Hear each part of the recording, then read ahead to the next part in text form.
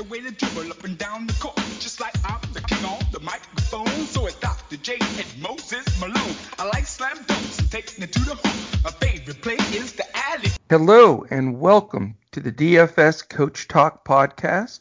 Today is Sunday, March 1st.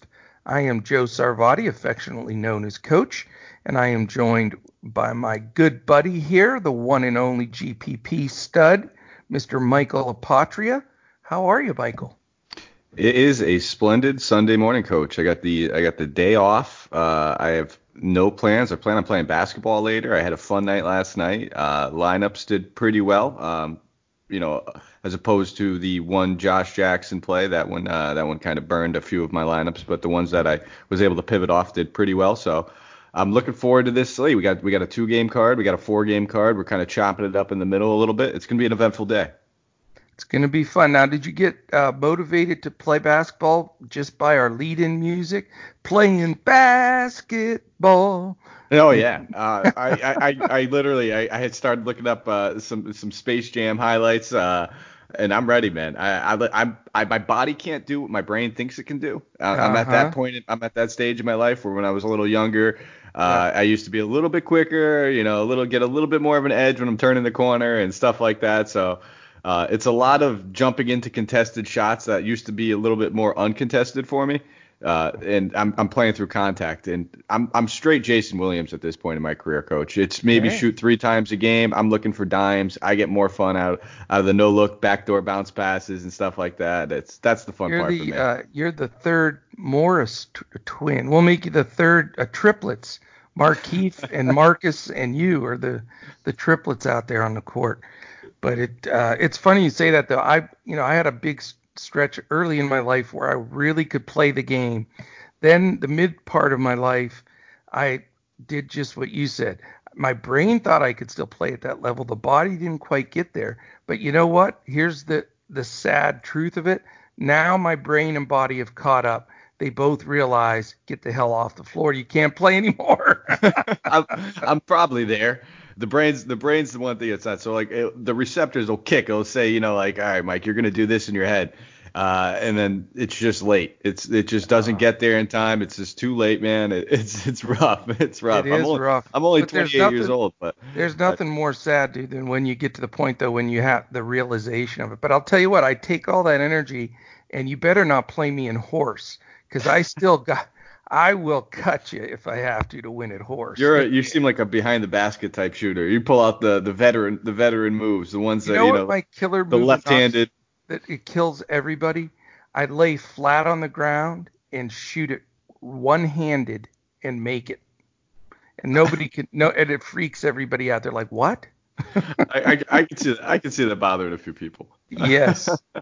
Yes. And then I'll do the other kind of stuff that just agitates like really good athletes. Like you have to jump on your left foot up and down, but you have to go right-handed and you have to bank it. That kind of fun stuff. And people are like, what the hell are you doing? Can't even remember the shot anymore. It's your turn to shoot. And you're like, okay, how'd you do that? Brick it, and they're looking at themselves like, what's going on? Then they just become unraveled and it's over. I like it. Well, then the next time I come down to Texas, there will be a horse game played. Oh, there's no doubt. That's going to happen. We're going to have at some point, my long-term goal is we keep growing like we are, and everybody's just kicking it and we're taking names. I mean, we're 8-2 in our first 10 games. I mean, you can't, or 10 days. You cannot do much better than that. But my goal would be, I'm going to go to the summer league this year again with my son. But if we get to the point where I really firmly believe we will and grow the way we can, I'm going to have a national meeting for our staff at DFS Coach Talk, and it's going to be in Vegas in July at the summer league. How much fun would that be? That would be a ball, man. It would probably have to be some containment with the group that we'll bring over there. We might have to have like some sort of chaperone for us, because I could see things getting a little crazy. It would be an app between the basketball, the drinking, the gambling, the horse game. Oh my God, I can't wait. But that's the goal. So 2021, we get the staff there, and then maybe we'll have some kind of crazy contest by then, and one lucky member will also win that trip and join us for the NBA Summer League. That would be the ultimate giveaway there. Oh, Or well, for the Summer League, yeah. I think at the rate that at the clips that we're shooting off right now, and how good our subscribers actually are, I think some of them might be working their way over. We were talking to our guy, shout out to Roush, might be Yeah. working their way over to the States if the way he's playing, man, with these live finals. We might Yeah, have he some friends qualified. over here and meeting He up anyway. qualified last night again, dude. Yeah. So I think we might be meeting up with some of our listeners regardless. So pretty excited for that, and that's something I always love to do. And I always tell anybody, hey, listen, I don't care if you're just somebody who follows me on Twitter, or if you're somebody that's been listening to me for 3 to 5 years now. So if you're ever in the Connecticut area, shoot me a tweet. Let's grab a beer, shoot some shit about basketball, and I'd have a great time doing it. Absolutely. It's so much fun, and I have so many ideas, and we're just getting started. So, the key is just to continue growing and just having so much fun with it, and our staff is phenomenal. I mean, with you and Andrew coming over with me, to DFS Coach Talk to do the podcast has been the first massive step in just, blowing this up through the roof. So I just love having you guys in there. Connected with Leighton, who, we tweeted back and forth for quite a while, and he's just taken really the bull by the horns, and got, from the operations side, got all the different things going with the company. Brett, who's our brainiac, he can write code and do stuff that can't pronounce, he can do. Let's just say it that way. But, he's been fantastic. And then, of course, Santino and Andy G. And who am I forgetting? My son? Am I forgetting somebody? Let me think. We have such a great group. I don't want to forget anybody. I think that's everybody, though. I think that's. Is it? I think so. We have such an active Discord that we get lost into, who's the pros, who's working. Everybody's just always talking in there. Yeah. It's a great group of guys. So, sometimes we might even confuse the people that subscribe to us as people that we work with at this point. I mean, we're so active in there, and it's a great chat. So, that's one of the benefits when you do subscribe and you do want to dive a little deeper and you want to go a little bit more beyond the podcast is you just become a part of the family. It's just a big group of guys. It's just talking ball all day long, and I love it.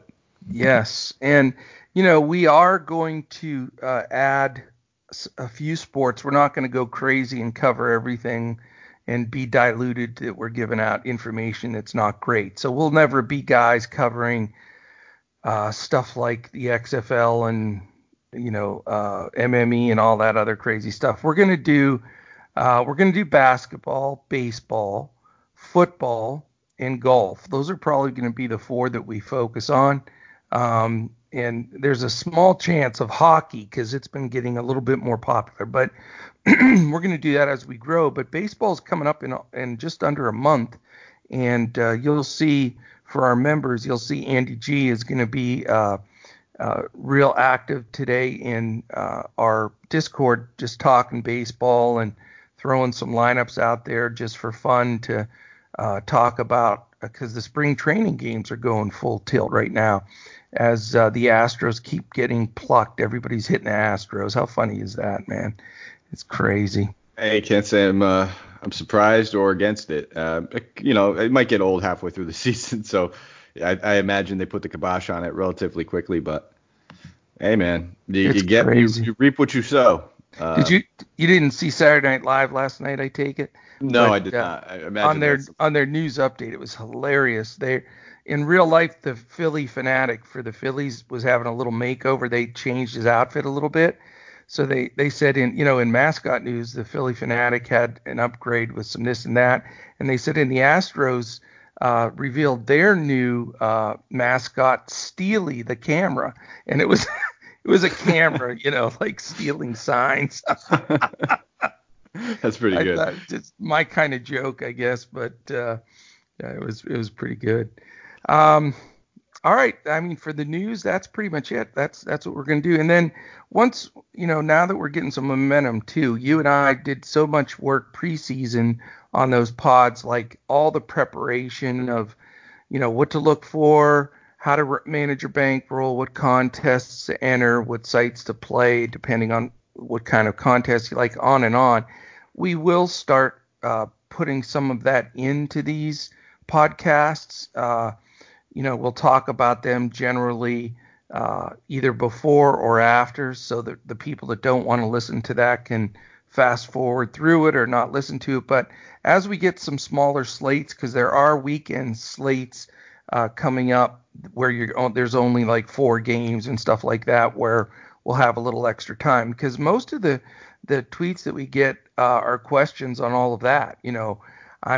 Why am I not winning when I'm, getting 300 DFS points? Well, it's because you entered one contest and it was with 34,000 people, where other people could enter 150 lineups to your one.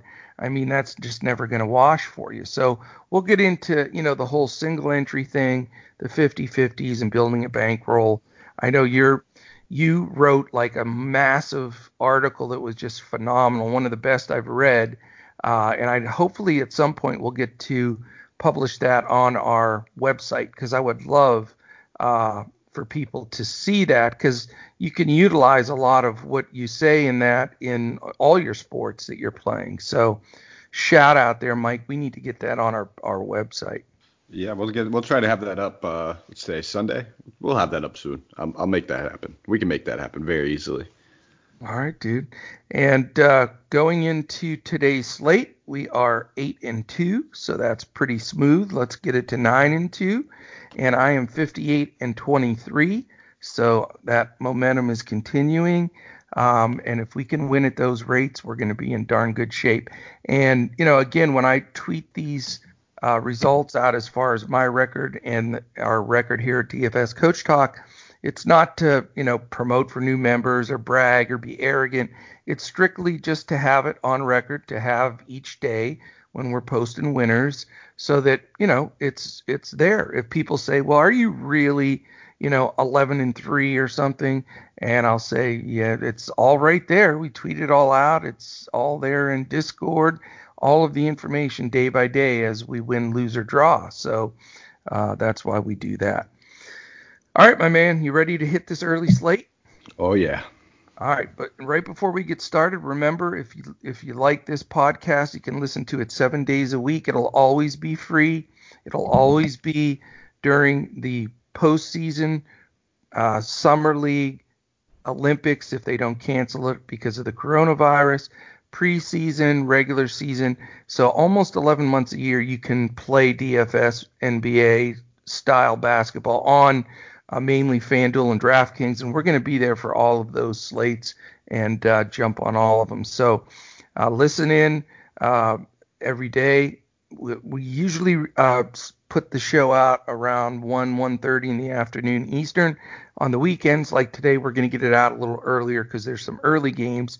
And then if you want to join in the fun that we just talked about, go to www, which you don't have to say anymore, but I just like to say it, dfscoachtalk.com, and you can sign up right on there for a week or a month-long membership in basketball, and then we're going to soon be coming out with some baseball stuff too. And follow us on Twitter. I mean, again, I might as well mention it right at the jump, since these games we're going to go through pretty quickly. 3-step process. Listen to the show. Listen to this pod each day. Get that shell lineup built. Start understanding where you want to go with everybody and what you want to, who you want to fade, who you want to focus on. And then you have to listen to the news throughout the day. I posted in our Discord this morning, there's I think, even though there's only 6 games, I think there were 10 50-50 questionable guys out of this slate. So, hopefully the majority of that gets cleared up by the time lock comes, but you got to follow that throughout the day. Best thing to do is follow us on Twitter at DFS Coach Talk, or you can follow our 3 pros. I'm at JoeSarvadi. He is at MikeAPOTRIA, and Andrew is at Language Olympic. We're too lazy to spell it out. So there we go. All right, we have a 2-game early slate that we're providing for, both for DraftKings and FanDuel, and that will be in our Discord. Both games lock at the same time. It's a 3:30 Eastern lock. The first game is the Dallas Mavericks at the Minnesota Timberwolves. Dallas is a 6.5-point favorite on the road. And the total, are you ready for this, Michael? I already know it's going to be up there. 244. So it obliterates the rest of the just to give you an idea, the next highest is 234, and there's 3 of them that are 217, 217, 218, and this one's 244. So, I mean, you can't avoid the stack of this game. It's a 2-game slate, so you don't have to battle up against those other ones, but really it's not which game do you stack, it's which players do you stack from this game is what it comes down to. But Dallas right now is playing at the 19th fastest pace, Minnesota 5th, so it's big pace up for the Mavs. Defensively, neither one is doing as well as they had hoped. The Mavs are 18th and Minnesota is 21st. So we do not have the implied totals this morning because we're going so early. They haven't been posted yet, but you can get an idea just with that number, sort of where everybody's going to fall. So I guess, before we talk about that game, and I almost forgot, so I caught myself. Let me go through those injuries because we do those at the beginning of each show so that you can take notes and make a mental picture of what's what you have to consider. It does no good talking about these games if major players from each are going to be out. So let me buzz through this. Corey Joseph is questionable for Sacramento, as is De'Aaron Fox, both 50-50. So who's going to play point guard for it? Might be you, Michael, since you were planning on playing later anyway. Why don't you go play a little point for the Kings today? I wouldn't mind. I would know where to put the rock. I could tell you that much. Yeah, you going to Buddy Hield or Bogdanovich? Well, Bogdanovich is going to want the ball in his hand, so I'm gonna have to keep the. I'm bringing the ball up. That's bottom line. If he wants to reset and give it back to me, he can get the ball. I'll allow that. But otherwise, I'm looking for Buddy in the corner. Otherwise, I'm feeding my boy Belize on the block. Let him do his work. I love it. And this next guy, his game sort of reminds me of yours. He's questionable 50-50. That's Thon Maker. And then you go, you have Bruce Brown. Boy, Thon can ball. Bruce Brown is out. Christian Wood, questionable. That's big for the Pistons. No doubt, because they're so shorthanded. I guess it would be John Henson and Sekou Diombo day and Thon Maker if he plays. That's going to be ugly. Kyle Korver's out. Chris Middleton is probable. I did read some coach talk this morning. Pretty sure he's going to play. His just has a sore neck. Anthony Davis and LeBron James are already confirmed in. So Davis, for the first time, doesn't even have the 75% probable. He's just in. And we'll do when we get to that game. I pulled a little snippet from the post game last night of Frank Vogel sort of talking about getting their ass handed to him by the Grizzlies and the fact that Davis was healthy. And I think just to avoid the questions, they just said, everybody shut up, he's playing. So that's already, and the Lakers are going to be pissed, and it's against Zion and the Pelicans. I think they were looking ahead. So this could be a spectacular game. I'm so fired up for that game. Paul Millsap, questionable. It's important for Grant and all those guys. Here's one you might want to mark down. This could be to get a new hobby deal. Kenrich Williams, who's been out of the rotation for a long time, is doubtful. Does that screw up your whole card, Mike? Yeah, I'm going to have to we might have to re-record this in a little while. I have to go back to the drawing board. Yeah, I got to kind of redo my research now. Now, the guy that shoots like me, he is out. That's J.J. Redick from the New Orleans Pelicans. He is not playing today. Andrew Wiggins is confirmed in. Both of our favorite player in the league, Luka Doncic, is questionable. He has a dinged up thumb, and also probably recovering. How convenient was it for Luka? He turned 21 on Saturday when they just happened to be in Miami. And let me tell you, I lived in Miami for a year and a half, and the clubs there are like clubs nowhere else. So I doubt this is probably 50-50 due to alcohol, consumption, hangover, whatever you want to call it. So I'm sure they had a blast. In fact, that might be a concern. I'm not kidding. This is a game at Minnesota. It's an early game, and they had to travel probably 16 hours after going to the clubs with Luke on his 21st birthday, and it's the 2:44 total game. So, man, we got our work cut out for us today, buddy. Next guy on the list is Steph Curry. He's out, but guess what? They say he's going to play this coming Thursday. How cool is that? Excited about that one. I'm really excited about it. I mean, it's going to be a breath of fresh air. I know. I can't wait. Serge Ibaka, 50-50 questionable, and Fred VanVleet, same thing. So VanVleet and Ibaka, we need to know that news, man. Diumbo is in. Antetokounmpo is in. And if you put their two last names together, it's 50 letters. And then you've got our man Jalen Brunson, still torn labrum. He is not going to be back for quite some time. So that's it, man. Hopefully that doesn't affect things. It just, enforces that we need to listen throughout the day. So I set the stage on this Dallas-Minnesota game with the numbers and with the 21st birthday in Miami. So can you unravel this because it's obviously going to be the key to winning this early slate? Yeah, so I mean, we're gonna need that Doncic news. That's just bottom line. We absolutely need that Doncic news before we even begin. Yeah, we will. That's first game. So I'm gonna give it two scenarios. If Doncic does play, for me it's gonna be kind of hard to not play him on this first 2-game slate. Even with everything you said, I do take all that into consideration, and I'm not expecting maybe one of those 75-point Doncic games in this one.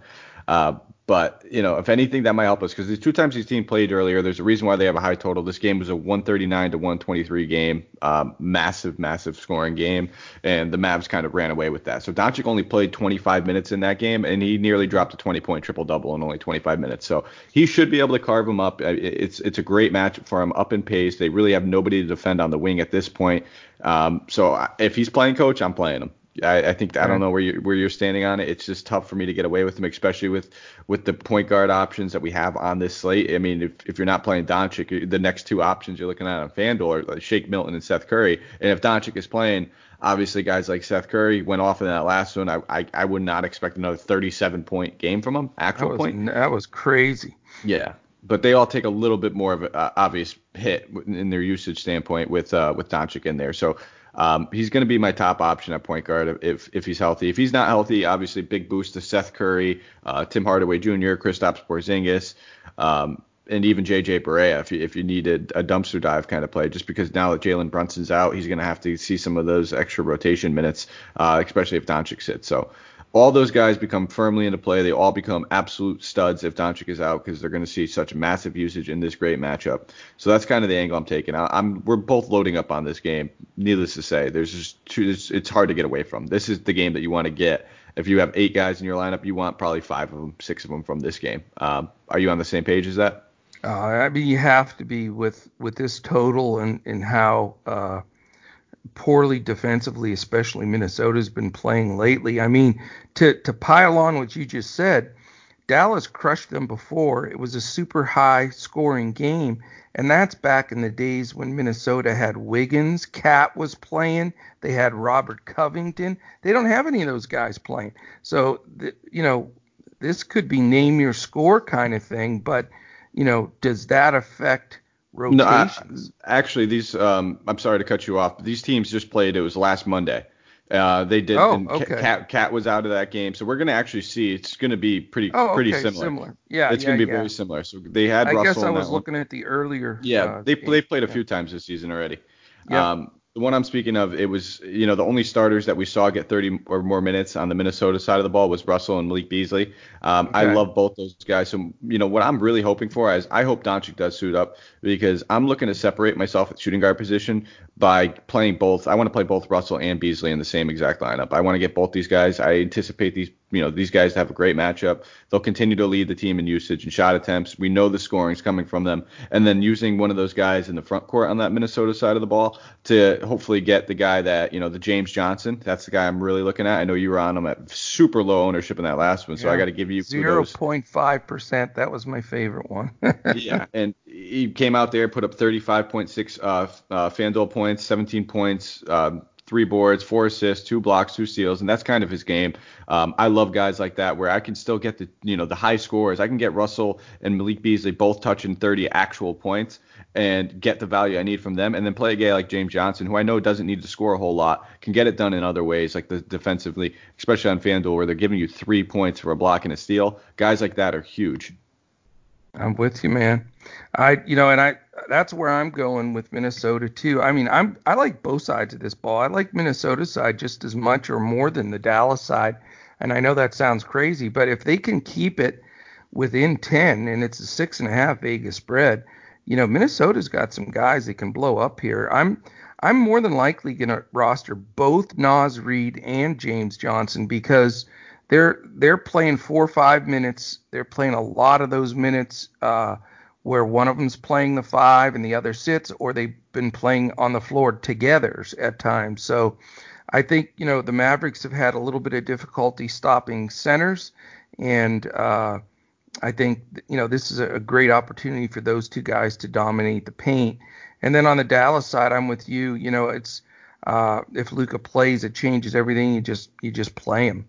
If he doesn't play, then the guys you mentioned are all in play, and I'd probably stack like 3 of them because somebody's gonna have to take those shots, whether it be a combination of Porzingis and Hardaway, or I don't want to go way deeper than that, but maybe Kleba, and certainly after the smashing his career best scoring. If Luka doesn't play, then Curry. I mean, he's going to get big minutes. You got to put him in there. But if Luka does play, I would not recommend chasing the Curry game because he didn't just beat his all-time scoring record. He beat it by 10. So that'll tell you that it was a real outlier game for him. Malik Beasley is so much fun to play and so much fun to watch. He plays so hard. You got to consider him for sure. So that's like 6 guys. I'll probably have six of my 9 out of this game in this 2-game slate without question. Maybe 7. It's possible depending on the Luka news. Luka in, I probably go 6. Luka out, probably 7. So it should be a fun game. Anything else on that one? No, that's all I got from that one. Okay, the other early game, that 2-game early slate, it's Philly at the Clippers. Clippers are a big fat 12.5 point favorite. Poor Philly, they are just going down the toilet quick. It is a 218 number, so you got a 244 and a 218. I don't have to call Brett to do the math for me on this one. I think I can figure out that the 244 game is more to focus on, but pulling 2 gems or so out of this game may be the difference because everybody is going to be stacking the other one. But who do you take out of this game in a possible blowout with a low total under these circumstances? That could be the differentiator. And, as far as pace goes, Philly's 18th, Clippers are 8th. So even though there's some Philly guys out, it's a big pace up game. But this is the problem. Philly's 6th, Clippers 5th in defensive team efficiency. So when you're talking about 2 of the top 6 defensive team efficient teams in the league, maybe 2 guys from this game. So give us a little pool of guys, Mike, that we could maybe choose those couple of winners out of? Yeah, so I mean, a lot of it's going to also be site dependency. So if you're looking on FanDuel, I mean, we're pretty much locked in. We have to play Montrezl Harrell on this slate. I don't think we really have much of another choice. There's just literally no centers. You're either playing Harrell or you're playing Zubac. They both make a ton of sense. It's kind of going to fall into which one you have, more money. I expect Harrell to probably draw close to like 80% ownership on this slate. So, it is what it is in that kind of situation. You just got to eat it. Zubac would obviously be a great GPP option just to kind of separate yourself, save some money in that kind of aspect. I mean, he never really needs more than about 18 to 20 points to do what he needs to do anyway. So the blowout doesn't really concern me necessarily. Okay. But Harold just seems like it's just eat it right here. It's hard to go away from him. And then the other guys I'm looking at on this Clippers side of the ball, I'll be looking at Marcus Morris. I think at his price tag, there's not a ton of small forward options that I'm in love with. He's only 4,700 over there on FanDuel. He's been starting. The blowout will probably see about 25 minutes, but I'd rather get 25 minutes of Marcus Morris at 4,700 than get 25 minutes of a guy like Paul George at 7,300. So for the price discrepancy, that's kind of the way I'm looking. And then I don't mind looking at a guy like if you want to take a shot on Lou Williams. I told you already how I'm going to probably go with my shooting guards. I'm looking to get Beasley and Russell, so I don't think I'm going to fall on them. So, my initial build, the only guys I'm really landing on as far as Clippers are Harrell and Marcus Morris. And then I'm looking on the other side of the ball, the Philly side of the ball, with all these guys out. We kind of know where this, the usage and the minutes are going to go. It's just, are they going to be able to keep this game intact? So Al Horford's still a fantastic price, 5,300. He's one of the forward spots. So a lot of that, my exposure to Al Horford's probably going to be indicative on whether or not Luka Doncic plays. Because if Luka sits, I know I'm playing Kristaps Porzingis, and I already talked about wanting one of those other forwards over there on that Minnesota side of the ball. So that's kind of going to be determined how my lineups are going to be built right there. I do think he's in play, even if this game does get out of hand. Only 5,300. Centers have been just dominating the Clippers all season long. He should be able to do his thing. I mean, 42 points against the Knicks in that last one, 31 against Cleveland in the game prior to that when he's been starting without Embiid. He's getting it done with the assists too. At least 5 assists in the past 3 games, upward of 9 in that game against New York. Obviously, those are easier matchups, but what I'm trying to say is that his price is not indicative to how well he's been playing since he's kind of entered that starting lineup. So I have no issues looking at him, even in a blowout kind of scenario. He'll probably end up making my lineups, like I said, barring that Doncic news. And then, like, small forward, it's weak. Tobias Harris has to be mentioned. He's kind of working himself into my lineups with me taking the approach that Doncic is going to play. Yeah. Excuse me. Just because then I can kind of shy away from Tim Hardaway Jr., get my exposure to Tobias Harris. He played well in this matchup earlier in the season, so it's his former team. Maybe that had something to do with it. I think he grabbed a nice double-double in it. And, the shot attempts, everything's going to be there. Yes, it's probably the most difficult matchup he can get now, especially since he's going to be the focal point of this offense. We have to imagine that he does draw a lot of Paul George and a lot of Kawhi Leonard. But the shot attempts are still going to have to be there for him. And then I think Korkmaz can fly under the radar in this one as well. So I'll be looking at him. I think he's kind of one of those guys where if, again, maybe more site dependent, if you're looking on a site like DraftKings, where you have the multi-position eligibility and you could squeeze a couple more shooting guards in there, he makes a little bit more sense because like I said, I stick to my guns on this coach. I feel like I'm locked in on Beasley and Russell.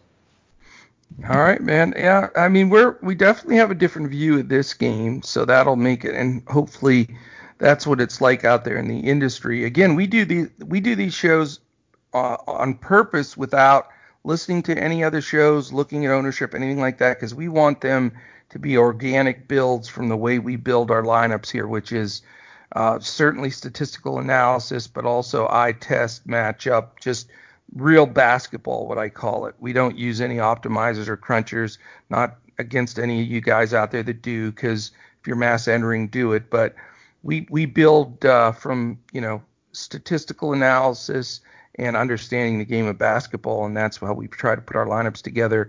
And it definitely gives us an edge over the rest of the industry because no one else does it quite like this. I think the biggest trap today is Tobias Harris. I know it's his old team, but it's at LA. The luster's come off about going against his old team because they've already played, and he's got to face that combo of Kawhi or Paul George, who are possibly both first team all NBA defensive players. So I think Tobias is going to get a boatload of ownership. So he may be my key guy to fade in this game. He's not that cheap, but I understand his usage is going to be high, but also the defensive focus is going to be high. When Embiid was in there, and some of the other stronger players were playing, with Simmons and such, the Clippers had to sort of diversify defensively. But now the fact that they can focus on Harris being the number one target, and run a few doubles at him, and just have Kawhi and George not have to worry about helping that much, just shutting him down. I think that could be a key to the slate, because he's going to be massively owned. I sort of like the guards a little bit from Philly. I like the Shake and Jay Rich possibility. I know Pat Bev's a great defender, but there's going to be a rotation of guys playing that spot, and it just seems like they could get a sneaky number there. The thing is, if this blows out, who's more blowout proof? That's the key.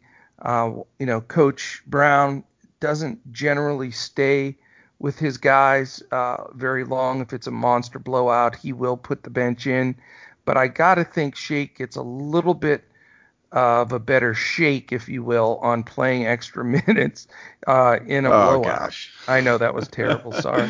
I just couldn't pass it up. It's I just agree laying right there, dude. I knew I shouldn't have said it, but it was just right there. Listen, you take the softballs when they're there. When they're right on the tee, you got to tee them up. I got you. And then on the Clippers side, it's always fun to get to. I love rostering Williams and Harrell, one of the two, just because they're coming off the bench. They're going to kick ass. They're going to get it done. It's just, and they're usually against a second rotation. Philly's so banged up that their second rotation just stinks. I don't know who it will be, if it's, Mr. Tattoo guy. What's the tattoo dude? I can't think of his name. Mike Scott. If it's him, he'll be in there. Raul Neto probably. Who knows? But it's a pretty bad group. And, since I'm going to be spending the majority of my money on that Mavericks and Minnesota game, rather than take George and Kawhi or one or the other, I may go with the best 6th and 7th men in the league and try to see if I can sneak in Williams and Harrell. I'm sort of on the opposite end of that you are, because remember that stat, when Embiid plays, it's the biggest difference in defensive efficiency for Philly. They actually give up 12.3 more points per game when who I think is one of the best defensive centers in the league is out. So that's my strategy there, and it'll be an interesting, all of it hinges on the Luka news, and then hopefully we can get everything to fall into place from there. Yeah, listen, I completely agree with you as far as the Tobias Harris thing. I think it's more of a site-dependent thing for me. So when I'm looking at DraftKings, there's not a chance I'm playing Tobias Harris on DraftKings. I have plenty of other small forward options that I could play there. I touched on Korkmaz, I touched on Morris. There's a few guys that you could just easily slide in there in small forward eligibility.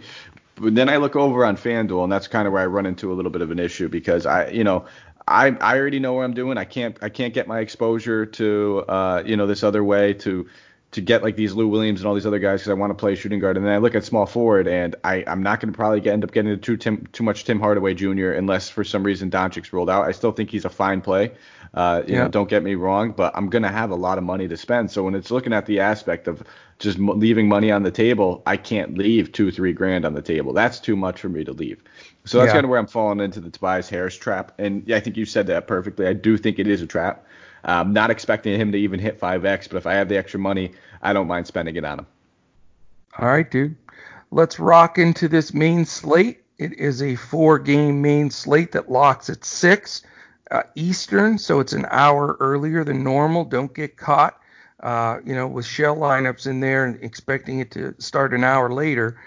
Make sure you stay tuned in to everything we're doing, and then make sure you get this line in. All right, first game. It's a 6 o'clock Eastern. Toronto at Denver. High altitude Denver -4. Low 217 total. Pace of play Toronto 13th. Denver second to last in the league. Defensively, Toronto is a tough second, and Denver is 10th. So you got a close spread, which is nice. You got competitive teams. You have a lot of questionable players still to find out about. But you have, Denver trying to make it a half-court, slow game, and both teams can really ratchet up the D. So what do you think about this one? So it's tough. It's tough. I think that we have some options that we can obviously look at in here. Denver, I gotta like Jokic. Bottom line, it's kind of tough to go away from him on this slate. We don't have overwhelming center options. When I'm looking over here on FanDuel, he's a fair price tag. He's coming off of one of those down games where we saw them just get blown out by the Clippers. I believe he only played 25 minutes in that game. And then you got coupled with the factor that Toronto might be without a lot of their centers. Marcus already ruled out. We know that, I think Ibaka, I think you said at the top of the show, was 50-50 at this point. So if he's ruled out, then they're generally like to try to go with their small lineup with Rondae Hollis Jefferson, but they're not going to be able to get away with that against Jokic. So I'm looking at him. He's a little underpriced in this. There's only one other center option I have that I even like on this slate for FanDuel. So depending on my money, I think I might have some Jokic shares. If I want to spend down, I'm going to be looking at a guy like Marquise Chris, who we'll get to later. And then there's even the value that might pop up if we see that our boy Christian Wood gets ruled out, but we don't have that news yet. So as of right now, it looks like Jokic is one of my top options for center on the slate. Other than that, I'm not really looking at too much for Denver. I don't want to really touch Jamal Murray in this spot. I think he's a fair price tag. Don't get me wrong, 6,600. There's still some meat left on the bone in that one. It's just I know that I'm trying to pinpoint that matchup in the front court, and Kyle Lowry is not a defensive target of mine. He plays pretty rock solid defense, high energy guy, plays tons of minutes, gets up in your face, and causes a lot of problems. So I think I'm really just going to be looking at some Nikola Jokic on the Denver side of the ball, and then on the Toronto side of the ball, obviously news to monitor with Fred VanVleet with Ibaka. I think that we can go right back to the well on a guy like Norman Powell, who's a fair price tag, 4,800. Yeah. Should continue to start. Thumb looked fine, played 36 minutes in that last one. So if Fred VanVleet's out, he'll probably be one of the first guys I look at on that side of the ball. And I think Kyle Lowry is also worth monitoring. Probably won't be getting to too much Siakam. I don't mind the price tag, though, 8,100. I feel like you're going to have him, though, Coach. Let me hear what you think on him. I feel like it's itching in my head. I feel like you're going to be all over Siakam. I am not going to play Siakam today, so I was impressed that you ratcheted up and actually said a saying that makes sense for the first time in months. Meat on the bone. You said it right, man. Congratulations. Usually it's juice on the squeeze or juice on the bone and meat on the orange. I don't know, but you got it right, so I'm proud of you. Yeah, I could get one once in a while. It's accidentally, I bet. No. Here's my thinking on this game. It's pretty easy. If I just need the news. If VanVleet's out, I'm all over Lowry and Powell, both of them. Bing, bing. I love them both. Powell is one of the more underrated players in the league. If he had the opportunity to play more, and be more of a part when Lowry and VanVleet were healthy, then I think he could be a really, really good player. But he's cheap for what the stats he gives you. So those two guys are going to make my team if VanVleet sits. If he plays, I'll probably just go with Lowry. I don't think Jamal Murray is a very good point guard defender. I like Lowry the way he's been playing. That last game, he was just ridiculous. Took over in the fourth quarter. I think he's playing the best ball of his career, and he's older, so it's nuts. Believe it or not, I'm dead on with you. My key play on this main slate tonight, I'm going to roll out the Joker. Yes, the man that I teased forever about being fat when we had preseason in the first month and a half of the season, which we later found out he lost. Now he's up to like 37-pound loss. So I give him credit for getting in shape. He should have come into camp that way. But I just, if Ibaka plays, he's not going to be 100%. If they try to guard him with Hollis Jefferson, they're not going to be able to do it. So they'll probably bring Boucher in, and he may snap Boucher in about 3 pieces with one elbow. So I just think this is too good of a game for the Joker not to have big numbers. I think he'll get extended minutes. It's a home game. It should stay close throughout. And I'm willing to pay for the now semi in shape Nikola Jokic. Somewhat underpriced as well. So it's usually a guy that we see over 10K, 9,500 over there on FanDuel. And like we said, it's only 4-game slate. You don't have a lot of options. And there's another guy who's fairly cheap and another great matchup. So I do not expect a ton of people just to gravitate towards him as they might on a normal 4-game slate. I agree. All right, game 2. It's the Detroit Pistons. They are interesting, and they are shorthanded against the Sacramento Kings. Sacramento's a big, fat 7.5-point favorite. That doesn't happen often. But here's the problem. Detroit 28th pace, Sacramento 25th. So it seems like a bit of a snooze fest. But on the good side, Detroit's 22nd defensively, and Sacramento's 17th. 217 also is the total, just like the Toronto-Denver game. This game just stinks like something out by the woodshed there. But I don't know, man. If Wood plays, I guess he's in play. If he doesn't play, I really don't want any of those other guys. And Sacramento is just hard to figure. We don't know. As Fox was one of the questionables, wasn't he? Yeah, he was dealing with abdominal tightness. Been dealing with it for the past few games. I believe he sat one, played one. Trying to pick this game gives me abdominal tightness. That's what I want to say. So what do you think, man? Go ahead. So I'll start with the away team. We'll start on the Detroit side of the ball. Obviously, Christian Wood is the big news that we need to monitor. Bruce Brown already out. So if Christian Wood happens to sit and miss time, obviously, I think the main guy that we're going to have to look at is going to be John Henson. He's going to probably end up playing a boatload of minutes. I would expect somewhere in the mid-20s to high 30s. He's a pretty solid point-per-minute guy, dirt cheap all around the industry. He'll probably be the chalk of the day as well. He feels like somebody that would make every Apotria lineup. I can see John Henson just plugged in everywhere. Not necessarily, because I think that's, on DK, yeah, he'll probably be in a lot of my lineups, most definitely. It's going to be hard to get away from him in DK. But when you look on a site like FanDuel, like I said, that's how we're going to kind of separate ourselves and get Jokic at a much lower ownership, is if, Henson becomes one of a primary target of a lot of people, and then you're going to have Marquise Chris going against the Wizards. He's going to definitely draw some ownership. So I think the things like that make Jokic a more viable tournament play.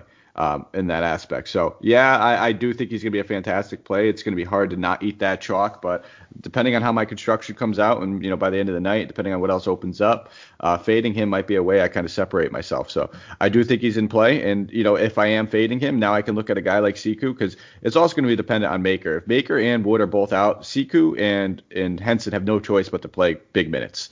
And at that point, I don't mind looking at a guy like Siku, getting my exposure, getting my value in that way, fading Henson, where I know a lot of people are going to be going to with their ownership, and still having Jokic at my center position. That makes sense. Yep. And is that at Sacramento? No, I got one other guy I want to talk about over here, and it's going to be Svi. Bruce Brown played 30 minutes. Luke, huh? I like me some Svi, just because you always hear me talk about it, Coach. Shooting guards versus the Kings is a thing. Evident with Dylan Brooks just going absolutely bonkers on them in that last game where we saw Memphis playing them. So I will have interest in Svi if he's going to be playing 30 minutes. He's minimum salary across the industry, except for I think on DK is 36. So he's going to be definitely a player in my pool to keep an eye on if we get the news to kind of fall the right way.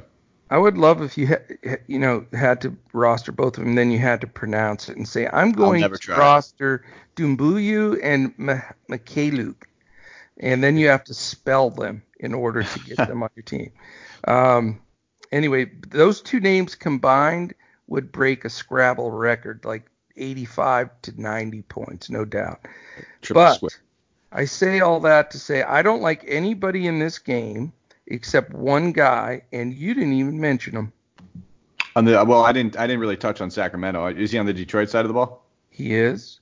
Okay, and let me hear it, because I mean those are the only real guys I have. I'm garnering too much interest. If you're going to come out here and say Brandon Knight, I'll give you one clue. He's the only guy in this game that has won an MVP. Oh yeah, Derrick Rose. Yeah. Why No. don't you like D Rose? It's not that I don't like D Rose. It's just I'm not trying to get too much exposure to this game in general. And at the way it's looking right now, it looks like there's my value options. A couple of them might be in this game between C, Suku, and Henson, like we just said. So depending on the news, like if Christian Wood were to get ruled in, I would actually like Derrick Rose a lot more because then obviously I would be pulling away from that value, and then it would open up the avenue for me to take a look at D Rose. And it would also probably be a little bit more dependent on whether or not De'Aaron Fox plays. De'Aaron Fox is a very, very good defender, very quick on his feet. So that's another thing that, and he's also the type of guy that would push the pace. And if Derrick Rose has to guard a guy like De'Aaron Fox, that wears him out a lot on the defensive end. And we kind of see a lot of point guards that travel into Sacramento. Their numbers, they get tired. It's hard to chase a guy. I think De'Aaron Fox was actually at one point questionable to be the fastest player in the NBA. So he's the dude that can get up and down the court very quickly. And for that reason, it kind of has me hindering a little bit away. But if the news falls, I don't mind him at all. Just kind of looking at my value on this one instead, though. I'll tell you, if Fox plays, I would love that correlation. I may very well play Fox and Rose because Rose, even though he's older, he really does well going against other good fast point guards. You wouldn't think he would, but it's because he doesn't even try that hard to defend them. So I think he'd get blown by Fox, and then he'd look to match and go get up the floor the other way. So that could be a great ping pong match if he plays. But other than that, I'm done with this game. You can finish up if you have anybody else from Sacramento. No, I'm not really. I mean, I think if Christian Wood is out and this front court is a little bit weak, let me just preface this. John Henson's actually pretty good at defending the rim. He's a very good shot blocker. He's very lanky. Is he going to come out of his comfort zone? Probably not. So I think that's something that we could see Giles and Bledsoe take advantage of. Both these guys are able to kind of step out and knock down that 3-point shot. So I do think that there's some upside into him. But it's going to come down to whether or not they just kind of fall into the right spots. I think they're both fair price tags, right in the middling range on FanDuel. On DK, it's a little harder to get to those guys. So I'll keep those two in my player pool. At the end of the day, though, Coach, there it is. I got one out of the way early.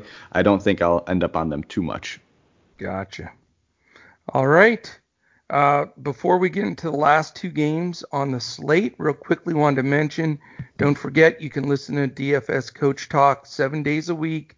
DFS Coach Talk, just search it. Everywhere podcasts are heard. We are on iTunes, Google Play, Stitcher, Podbean, iHeart, Spotify, YouTube, and several others. So all we ask, if you're watching us on YouTube, get the thumbs up, subscribe, click that little bell so it lets you know when we upload a new podcast. And yeah, we have a giveaway right now at Coach Talk where if you give us a review, 5 stars and a little review on iTunes, you're in a drawing for a free month membership NBA, which is a big deal. So please take a few seconds if you enjoy these. You have our word. We're keeping these podcasts every day in front of the paywall. That's what we committed at the very beginning. Mike and I did over a year ago because we want to have the best content out there that everybody has access to. So please take a chance or a minute if you have the chance to 5-star like, rate, review, subscribe, thumbs up, all those cool things, positive reviews. That's awesome. We really, really appreciate that. All right, 2 games left. Let's hit it. Lakers at the Pelicans, and very, very interesting game. An exciting game to watch. Lakers are favored by 2.5, even though we have both Davis and LeBron ruled in. So that to me is shocking that it's a 2.5 point spread. And I double checked it, and it was right because that just didn't seem possible that it would only be that. It's at New Orleans. I guess that tells you how far they've come in the Zion effect that's taken place there. But it's a 234 total, so it's the biggest total of the main slate. You've got two fast-paced teams, the Lakers 12th and the Pelicans 3rd. So you got a pace-up game for the Lakers even. And then you've got defensive efficiency 3rd for the Lakers. That could make it a little tough. And the Pelicans 20th. So what do you think about this exciting game? Yeah, I mean, this is one that, Davis wants to be up for and wants to play in. He's, with all that animosity that happened. Yes, he's already been to New Orleans, and we've kind of seen this already happen. I know that kind of takes some of the smoke out of it, but he's got to be the top guy on your board in this game in general. I mean, only played about 24 minutes in that one. Yes, did nick up his elbow. The game got out of hand and all that, but he looks like he's ready to go. I'll have some interest in Anthony Davis, 10-7. No problem paying that price tag, especially in this matchup. And that's probably all I'm really looking at on this Lakers side of the ball. Yeah, I get that Caruso was inserted into the starting lineup, and I hope too many people didn't bite on that one just because he's still sharing usage with Anthony Davis and LeBron James in that starting lineup. If anything, him coming off the bench is probably better for his value. And that's probably the only approach I'm taking on this Lakers side of the ball. And then looking over there on New Orleans, I think there's some guys that we could look at. It's a very tough defensive matchup. I'm not going to be going towards Zion or Derek Favors. I just don't like targeting the Lakers front court unless I'm getting some superb value or some superb like lower ownership type scenario. That's the only time I'll really look at them. But on a 4-game slate, both these guys have enough steam coming in where I don't expect that to be the case for them. Brandon Ingram, tough matchup going against LeBron James. He has not lost a step. Did you see that chase down block that he had? Oh, that was amazing, dude. I did see that. Save the game kind of thing. Get the It was timeout off. Awesome. Yeah. That guy's not losing a step. People, I hope nobody takes for granted what that guy does offensively. He's an absolute stud. So I do think Brandon Ingram's in play. 8K, small forward option that we could use. Played well, actually. I think he put up about 47 FanDuel points in that last matchup. So I'm not ready just to cross him out necessarily. But it's tough for me. I really don't know what to do on this New Orleans side of the ball. It's a really tough matchup. I think they're all priced fairly. Looking at Drew Holiday, 8,600. I really don't want to pay that. Lonzo Ball, he's kind of taken to that facilitator role, been a lot more shy on offense. You're really hoping that he just racks up defensive stats and assists if he's going to get you there. At that price tag of 6,800, you're really looking for that, probably about that 35 range. He's only really done that once over the past like 6-7 games. Yeah. So I'm not chasing those points on him coming off a big one. So that's it, man. I think it's just Brandon Ingram and Anthony Davis for me in this game. And I know that kind of sounds crazy given that it's got the highest total on the board, but that's kind of where I'm falling. Interesting, man. No love for Braun, huh? Well, I think when I'm looking at it, I got to pick one of the two and give me Anthony Davis going back on his former home court with, next to the $300 difference in salary. So that's kind of the way I'm going. I mean, maybe if you're building multiple lineups and it's coming down to construction and you want to get somebody else in there at power forward instead of Davis, it makes sense in that aspect. That's true. I'll tell you, one of the most frequent memories I have of Davis playing in that Smoothie King Arena for the Pelicans is every time walking to the locker room. Yep. I mean, that seemed to happen every other game, And that's the number one thing that will always suppress his ownership for where it probably should be in certain situations. It's just everybody always has that initial fear from taking a trip to the locker room. No and doubt. I'll tell you what, he knows where that locker room is in the Smoothie King Arena. Yes. And I always see, shout out to Dan Bespris over there at Hoopball. He thinks there's a conspiracy theory that Anthony Davis actually has irritable bowel syndrome. So, and he may be onto just because Dan here. Has irritable bowel syndrome. It's true. I should have prefaced that, but that would explain. Maybe he's got to poop. He's got to run in the locker room once in a while. So that might. The poop. Did you see the picture of Harden last night? Ew. Oh man, yeah. Did you see that? Yeah. Yeah. I do not want to see that. If you haven't seen it yet, we should have led with that. Google Harden poop pants deal. They show him in his white Rockets jersey, and he fell over, and let's just say he went streaking, but a different kind of streaking. You know what I'm saying? Yikes. Yeah. Well, at least Paul Pierce gets some heat off of him for a little while now. That was hilarious, though. But listen, let's listen in. I found a really good clip from the post game last night when the Grizzlies smashed the Lakers, and just a few comments from Coach Vogel about the Lakers' performance, and the fact that Anthony Davis was fine and was going to play. So let's listen in real quick. You got to come up a little bit. And, we double teamed him a little bit, got the ball out of his hands some, but ultimately it wasn't enough. How was he doing? I know he definitely considered a stretch, but he came back later on. Was he doing okay? Elbow bothered him? Yeah, I mean he's battling a sore elbow, so we were going to use that as an opportunity to get Keith some more minutes, and then but he's doing fine. When you look at the schedule, you see Memphis tonight with Ja and New Orleans tomorrow with Zion. Does it feel like you are going through the future of the NBA? That's not really on my mind, but yeah, I mean, I guess you could look at it that way. You got two bright stars in those two guys. And Ja was terrific tonight. He showed what he's going to be in this league for a long time. And Zion's killing it as well. So we know it's tough to sweep teams, in this league, no matter what the circumstance is. And we're up 3-0 on these guys, and we saw the kind of fight that you're going to see when you're about to sweep somebody or you have an opportunity to sweep someone. We're going to see the same thing tomorrow night. So there you have it. Coach Vogel talking, no excuses, got to get out there and play tonight. I think the fact that they got smashed last night is going to get them ticked off and ready to play today. So it is the second night of a back-to-back for them. And the Pelicans do not have a back-to-back on either side. So it makes for a very, very interesting game. I've been tossing this game around all day long or so far, and last night, just trying to figure out which direction to go. One thing I wanted to mention to you, and I don't know if you noticed it, and then I checked it up on Basketball Reference to make sure I wasn't just seeing the different snippets of the game, but if you look at the last two games, it looks as though the Pelicans have said, okay, Lonzo Ball, you are strictly our point guard, handle the ball every time up, you run the offense, it starts with you, and Drew Holiday, we're moving you to the 2 full time. He's played 1 and 2 his whole career, but that's what I saw the last 2 games. And I don't know if that many people are really talking about it, but it's real. Did you notice that?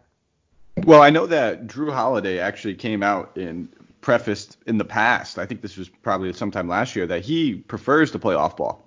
At this stage in his career, he doesn't want to be the primary ball handler. He doesn't mind playing, second unit point guard when ball has to come off and stuff like that. But he much prefers to play the 2 at this point in his career. So that's a good thing for both of their value going forward. Just knowing what their actual roles are going to be, because we want Ball. The only way that he's actually going to ever beat that value when we're paying this kind of price tag is if he's coming out there and getting double-digit assists. Right. And I think he could in this game with this kind of pace. I don't know. Ball's on my radar. Ingram's always on my radar. He just is such a producer. I'm not going the Zion train against that front line. I think we talked about that before. And other than that, I really don't like any of the other Pelicans ancillary guys. Lakers-wise, it's the question of, the chicken or the egg. Is it LeBron or Davis? We have this conversation every time the Lakers play, because generally you can afford one but not both. I know you're going to think I'm crazy, but I'm actually leaning towards LeBron. I think he's going to come out pissed, and I don't think the Pelicans have anybody to guard him. And I can see LeBron outdoing Davis at a lower ownership, because I think Davis will be more highly owned, because he has no injury tag on him for literally the first time this year. He's already committed in the game. They think the Pelicans don't have a true center to stop him. It's in New Orleans, his old place. I just think he's going to be a little over-owned, and if I can go LeBron wise from a cost perspective and do as well or a little better at probably 20% less ownership, I think I'm going to go that route for my differentiation for this game. Yeah, that makes perfect sense. There's not a ton of small forward options that we're ever in love with. You pretty much the best plays are always at the top of the board, but there's not a ton of value that we can really look at. We'll get to Juan Toscano-Anderson later if everything falls right as an option, I guess, but it's not one that you feel overly confident in. So I guess, in cash games, it does make a lot more sense to look at LeBron just so you can, maybe get a guy like LeBron and Ingram or LeBron and Wiggins and just feel confident in your small forward options. And then, we talked about a lot of other value that we have at other positions, so you can feel confident in the value there and maybe not have to take a shot on a guy like Juan Toscano Anderson or Troy Brown or, Markieff Morris or one of those cheap options that are down there.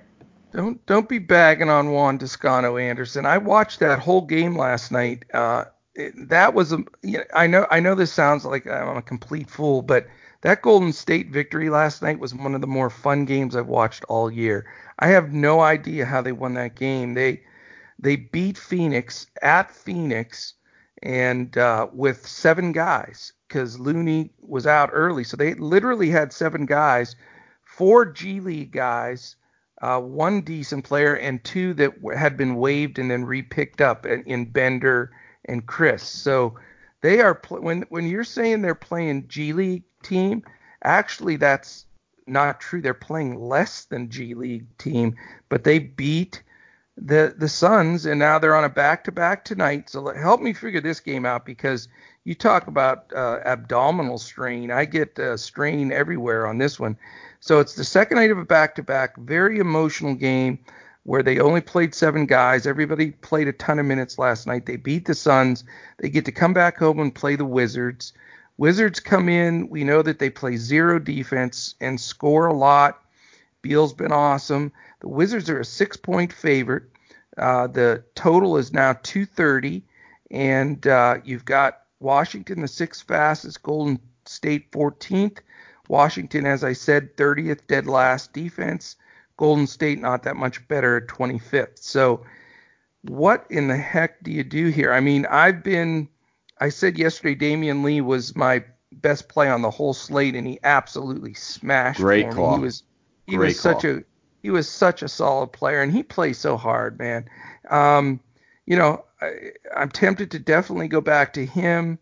I don't know. Beal might be the best player on the board in this whole thing. I mean, he's so expensive though. But I don't have a problem with the price tag. I do not have a problem with the price tag. Give me your take, dude. Go ahead. I think Beal's price tag is warranted. It's just the matchup's fantastic. He's been playing with some steam ever since coming out of the All-Star break. Just looking over his past 4 games, he's got 2 games in there with 67, the other 2 with at least 50. So he completely warrants that price tag. It's a plus matchup. It's a great pace for both teams. So I have no issues. I mean, the only thing that I run into is the depth of shooting guard. How many options that we do have. Bradley Beal being one of them, Norman Powell being another. If we see De'Aaron Fox and a couple of these other guys get ruled out in the Sacramento game, Bogdanovich comes into play over there. We didn't really touch on him too much, and that's I said the only interest I really had over there was Brandon Ingram in New Orleans. But I mean, with JJ Redick ruled out, Josh Hart should be looking at maybe some substantial minutes as well. And revenge game as well. Exactly. I talked about Svi being a rock solid minimum salary kind of play. If going again. Svi who? What's his last name? I'm not doing it, Coach. You're not gonna. It's not happening. Listen, it's Mikhailuk. Mikhailuk. It's easy. Mikhailuk. I'll botch that. We're gonna get you on all these. We're gonna work on Doncic, because that one you like to butcher, and it's the best player. Doncic. You usually say. That's what I say. You like I don't say Doncic. I don't say Doncic. Yes, like he's a donkey. I'm gonna run back this tape. We gotta get the tape back. You've been saying Doncic all year, and now I'm Luka Doncic. No. No. I there's no way. But okay, we'll leave. I'll just have to go back and live. This is an easy fix. And I'm gonna give you one other one. Since I'm busting your balls here. Nikola Jokic. There's no J. Jokic. Okay. I call him Jokic. That one I know I do. You can call him the Joker. Well, that's it. I combined them. I combined words, Coach. If you haven't figured this out by now with the sayings, like I just mash stuff together in my brain when I talk too quickly. So that back to where we were. Back Jokic, and I guess then go ahead. You got it from here. Yeah. So I think I was on Bradley Beal. It just basically comes down to shooting guard. That one you got that one perfect. And where you want to spend your money. So if you're loading up on some of these more expensive guys, you're playing Jokic, you're playing Davis, maybe Maybe you're going up and you're spending big prices over there at point guard with De'Aaron Fox and Kyle Lowry if they both play, and you don't have the money to spend up on shooting guard. I get that. That's kind of. But if you have the money, I don't get how you could fade this guy, and it's tough. So I think I would rather fade a guy like Norman Powell and play Bradley Beal, and then maybe take the shot. But there's not a chance. I don't think I have Bradley Beal has to be in my lineup when it's all said and done. I think at this night. He's an awesome player, but he's double the price of Powell. That's absolutely. And we have so much value at so many different positions that I'm not really too worried about it. I'll find a way to make it work where I don't feel like I need, like when Norman Powell was on the slate in that last game, it was a no-brainer. It was getting him at a little bit of a lower ownership because some people might be scared off about the minutes and everything else, it being his first game back. But for right now, we don't even know if Van Vliet's ruled out. There's a chance Van Vliet might even play, and if that's the situation, that makes life 10 times easier for all of us. We don't even need to talk about this anymore. So there's some things that we still need to keep an eye on and monitor. But I'd feel a lot more comfortable saying like, okay, whatever. If Van Vliet Powell goes off for 40, I'll take that one off the chin. No problem, no questions asked. But Bradley Beal, I just don't see the floor not being there for him. It's really tough. And like I said, I think I'm going to end up probably getting some Svi. Say it again, Coach. Svi Mykhailiuk. Mykhailiuk. I think I'm going to get some Svi Mykhailiuk. There you go, dude. Correctly, so. All right. What about Golden State? That's the conundrum here. Yes. So Golden State. This is bottom line. There's two great games on the board tonight. This is one of them. Absolutely one of them. And then obviously the one that we just touched on with that high total. The other ones we're just getting a couple ancillary pieces, one off, maybe one tops two guys from each team. These last two games are the games that you can actually get, mini game stacks going in. So on the Golden State side of the ball, there's going to be a ton of value, a ton of ownership is going to be going around in here. I touched on Marquise Chris earlier. It's not that same revenge narrative. It's still a great matchup for him. I expect at 6K for him to draw some ownership. He should continue just to, absolutely crush with, started in that last game. I believe he actually started at power forward. So does that happen again? I don't think it really matters for his value. I think knowing that as long as he's playing high 20s, low 30s minutes at that price tag in good matchups, we can look at him. And this is one of them. Will I get to him? Probably not. I think it makes more sense for me to either go up to Jokic or just go down to a guy like Henson if that value's there and available. And then the other options we touched on, Juan Toscano. If he's starting and he's playing 30 minutes, I think he's an option. He's still a fair price tag at $3,900. He fouled out in that last one. You watched it, if I'm not mistaken. Did he follow out? Yeah. So that and was he on Booker? Is that why? He switched around a little bit. He was a little too handsy though. Because I can't imagine if he was guarding Mikal Bridges, him fouling out, but just because that guy doesn't shoot more than 5 times in a game anyway. So no, he's starting to fire the ball, dude. He had 4 threes in the first half. He has since Oubre went out, Mikal Bridges is starting to play and be an offensive threat. Yeah. Excuse me. So I think I will. I'm going to keep Toscano in my player pool. I'm going to keep Wiggins in my player pool. I like both those guys a lot. I already know you're going to be all over Damian Lee because that's just your guy. I can't. And I'll never say a bad thing about him. I mean, you might be the Damian Lee whisperer after that last one. So if you're on him, maybe I'll have some shares of him. But again, he's playing that wonderful position of shooting guard, and we're going to have to make some decisions in that aspect. So.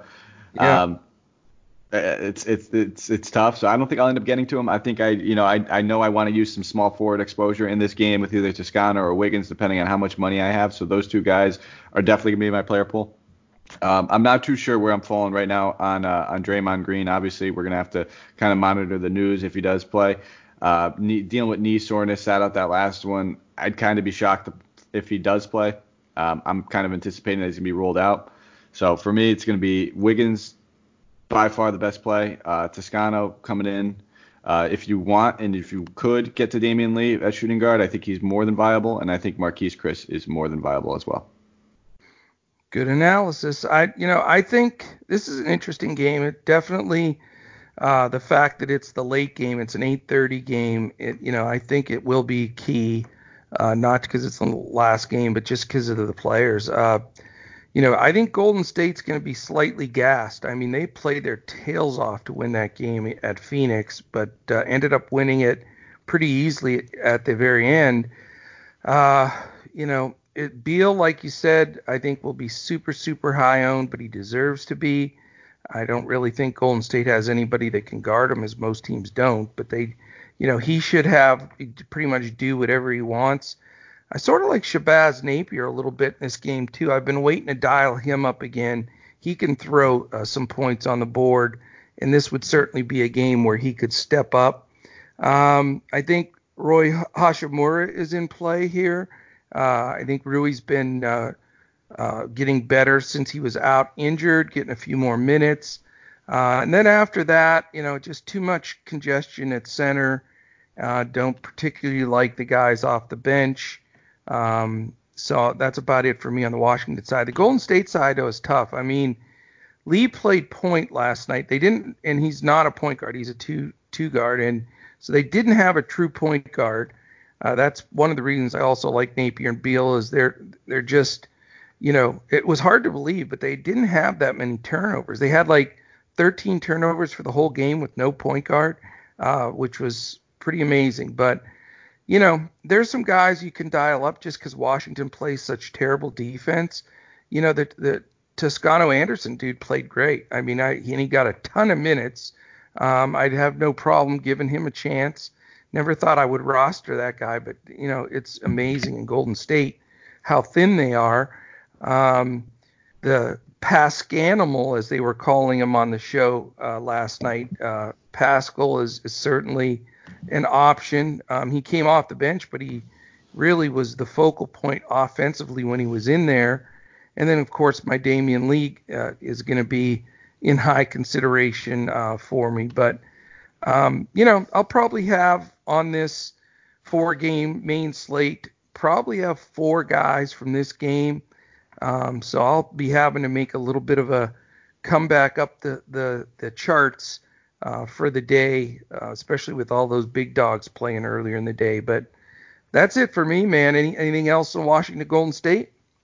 I mean, I could touch on a couple of these. I think the bottom line, everybody that's playing in Golden State is in play. I didn't mention Pascal, but he's a great value himself at 4,300 on FanDuel, multi-position eligibility over there on DK. So he's definitely in play. You touched on Rui. I think Rui's in play. Where it comes down for me and Rui, I kind of like Bledsoe a little bit more. They're the same price tag on FanDuel. That's also going to be barring some of that news over there in Detroit. I think Bledsoe is a fantastic play either way. But if all those guys in the front court are ruled out, I think that he could really take advantage of that matchup by spreading the floor a little bit, stretching out to the 3-point line, going against Henson. So that's kind of where it falls. Bertans, it's same price tag, same thing in the same boat over there. You touched on Napier. I would love Napier if I know he was playing plus 30 minutes. That's the only concern I ever have with this guy. I'm always on Napier. If I know he's playing 30 or more minutes and he's under 5K, he's always in my player pool. Probably won't. He'll probably get 27, 28, but he may still get it done against. See, even 27 and 28, I would take. I'd be ecstatic with that. It's just the back-to-back games of 24 minutes. That's a direct split with Ish Smith. So if that's the route they're going to take, and because Ish Smith played 22, 23, the only time that you can, and that just goes to show you, Beal's primarily playing shooting guard at this point. He's really not playing point guard. Doesn't mean he's not going to bring the ball up here and there and play on ball a little bit. Don't get me wrong, but he's primarily playing shooting guard, and that's probably why you've seen these scoring totals for him just absolutely skyrocket. It helps out when you're having somebody else set up the shot for you a little bit more. So that's kind of the approach. Beal's, no doubt. Beal's 100% a 2 guard. He is not a point at all. The best he's played through his career is when he's had a really good point guard distributing the ball. And the fact that he was able to do what he did the first part of the season with stinking Isaiah Thomas playing point, that's why you're seeing such an increase. I knew it was coming because as soon as they waived Isaiah Thomas and really got a point guard in there, Napier, to go with Smith, and the correlation of his stats just taken off or gone through the roof. And, I think he's on a hell of a pace here to finish out strong too. So I'm with you, man. Yeah. I think I can only imagine and picture in my head the amount of times I've seen when I was watching a Wizards game early on in the year, Isaiah Thomas get pressured. And his big thing is, yes, he's awful defensively because he's undersized, but the part about being undersized also really hinders him from being able to pass out of double teams and just, when you get pressured and he loses his dribble and he's got a guy up in his grill, getting past those defenders' long arms and everything, the amount of just straight turnovers leading to easy transition layups on the other end of the ball with him running point was absurd. You could see the frustration mounting on Beal during these games because when you see the defense just collapse on a guy like that, there's an open man somewhere, and Isaiah probably knows where that guy is. It's just struggling to get the ball Couldn't over get to him. it there. No, his only go-to was the only way to keep the handle was split through the guys, force it to the basket, and then flop and hope you get a foul. And that's why I had been screaming for them to get rid of Isaiah all along. And, if you look at their output and their records since they've made that move, and I hate to be bagging on poor old IT, but, it's just they have gotten way better. I mean, they're trying to push towards an 8 spot in the East, and they have a chance, which is pretty impressive considering that they don't defend or anything like that. It's pretty good. But we better get rolling, dude. We are the longest-winded duo in podcast history. There's no doubt about it. We are going into some long, and we only had 6 games today. How did we stretch it this long, buddy? It's just us, Coach. I mean, we sit here, we that's the problem. When you watch a lot of basketball, you have a lot of basketball to talk about. And I guess that just speaks volumes to how much actual games that we do watch, because we usually end up sitting here going off on tangents by the eye test, things that we're actually watching in the game. So it's a good thing sometimes, it's a bad thing. We always tell you guys we're sorry, we do apologize, but hey, they make that fast forward button and that 1.5 speed button on the podcast for a reason, for long-winded guys like us. Well, we don't want to leave any stone unturned, so you can't say we're not giving you everything we got, because we are. So it's and it's funny because we chit chat, you and I, before the pod and after the pod, so it's like we're two ladies in a beauty salon chirping away for half the day. But and I didn't mean that to sound sexist. 2 guys in a barber shop. How about that one? That's equal, chirping away. All right. Anything else basketball associated? That's all I have, man. I mean, this is an interesting slate. I think I love doing these shows with you, Coach, because we start to talk each other off and on, guys, a little bit. And, I'm already kind of looking at my lineup and making some adjustments by a few of the things you've even mentioned. Derrick Rose, kind of looking at LeBron James and really taking that ownership into consideration now as I'm looking at this slate. So, I love doing them. I'm excited to see how our lineups turn out later on in the day, because right now it's about 11:30 Eastern Standard Time in the morning. So we got a few hours so we kind of start grinding into these and pumping them out. So really looking to, I'm going to take a picture almost of how my shell looks in the morning and kind of looking forward to seeing how it ends up looking at the end of the day. Well, I'm excited because, since John Henson is your number 1 play of this season You always got to do this. What about the Sarge yesterday? Henson. You're giving me some grief about him. He came out and even in a blowout, imagine if that game actually were able to stay challenge. Find a price guy that's close to John Henson, and we'll make one today. Well, I got to know that what's his name's out before I even consider him. Oh, now we got. If Christian Wood's not out, you think I'm playing John Henson? There's nobody in the basketball world of podcasting that deserves to wear the chicken suit more than you do. Yeah. You back out of more. I'll take Svi against somebody right now. Svi Mikhailuk? Yeah, I'll take Svi because I know I like it. I don't want to throw somebody out there. You He's cry. Minimum salary, baby. I don't know if you're finding somebody minimum salary that's beating him.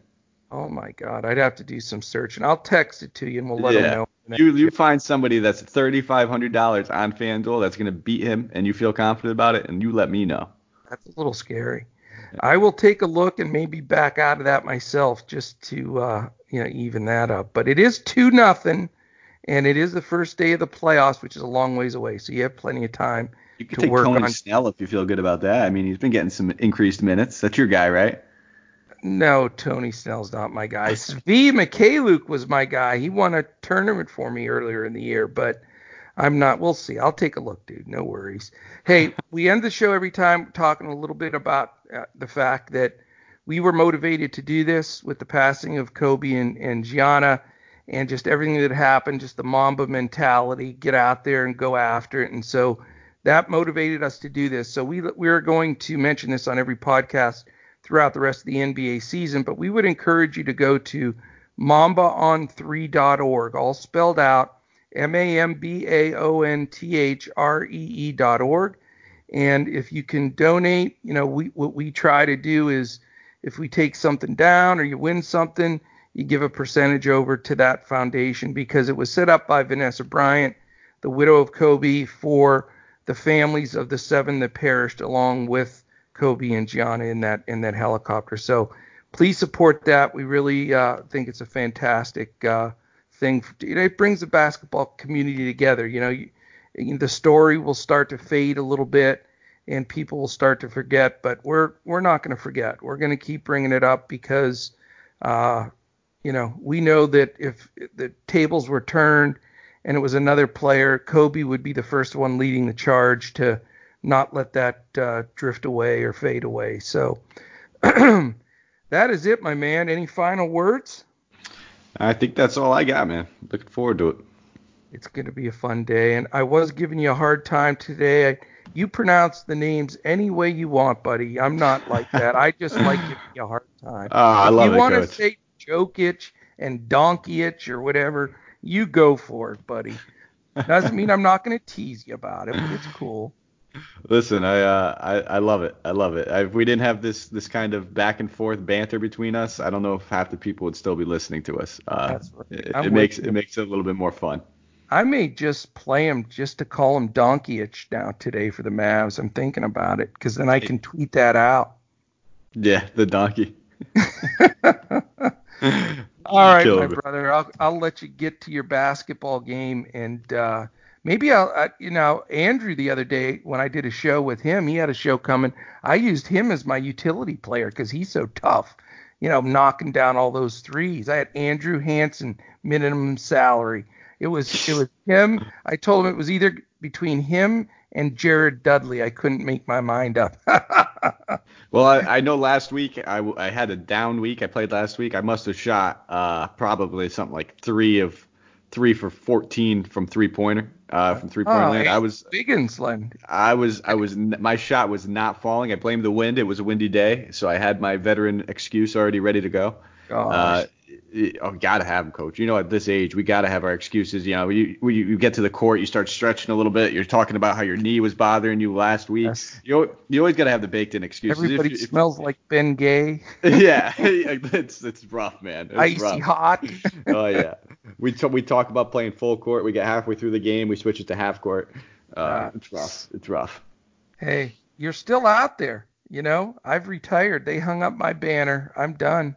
But the horse game's still sharp as a tack, so we got to get that at you. All right, my man, we're at the hour and a half point, so let's tell our story walking here. I hope everybody enjoyed the show today. I know Mike and I love these weekend shows because we can really shoot the baloney here, so it's a blast. We want to thank you for joining us on DFS Coach Talk. Remember to go to dfscoachtalk.com, join in on the fun. Listen to us every day at DFS Coach Talk on anywhere podcasts are found, and look us up on Twitter. And that's it for my fellow NBA pros, Andrew Hansen and Mike Apotria, the agent for Mr. Henson. I am Coach. We will catch you again tomorrow as we look to crush it in NBA DFS.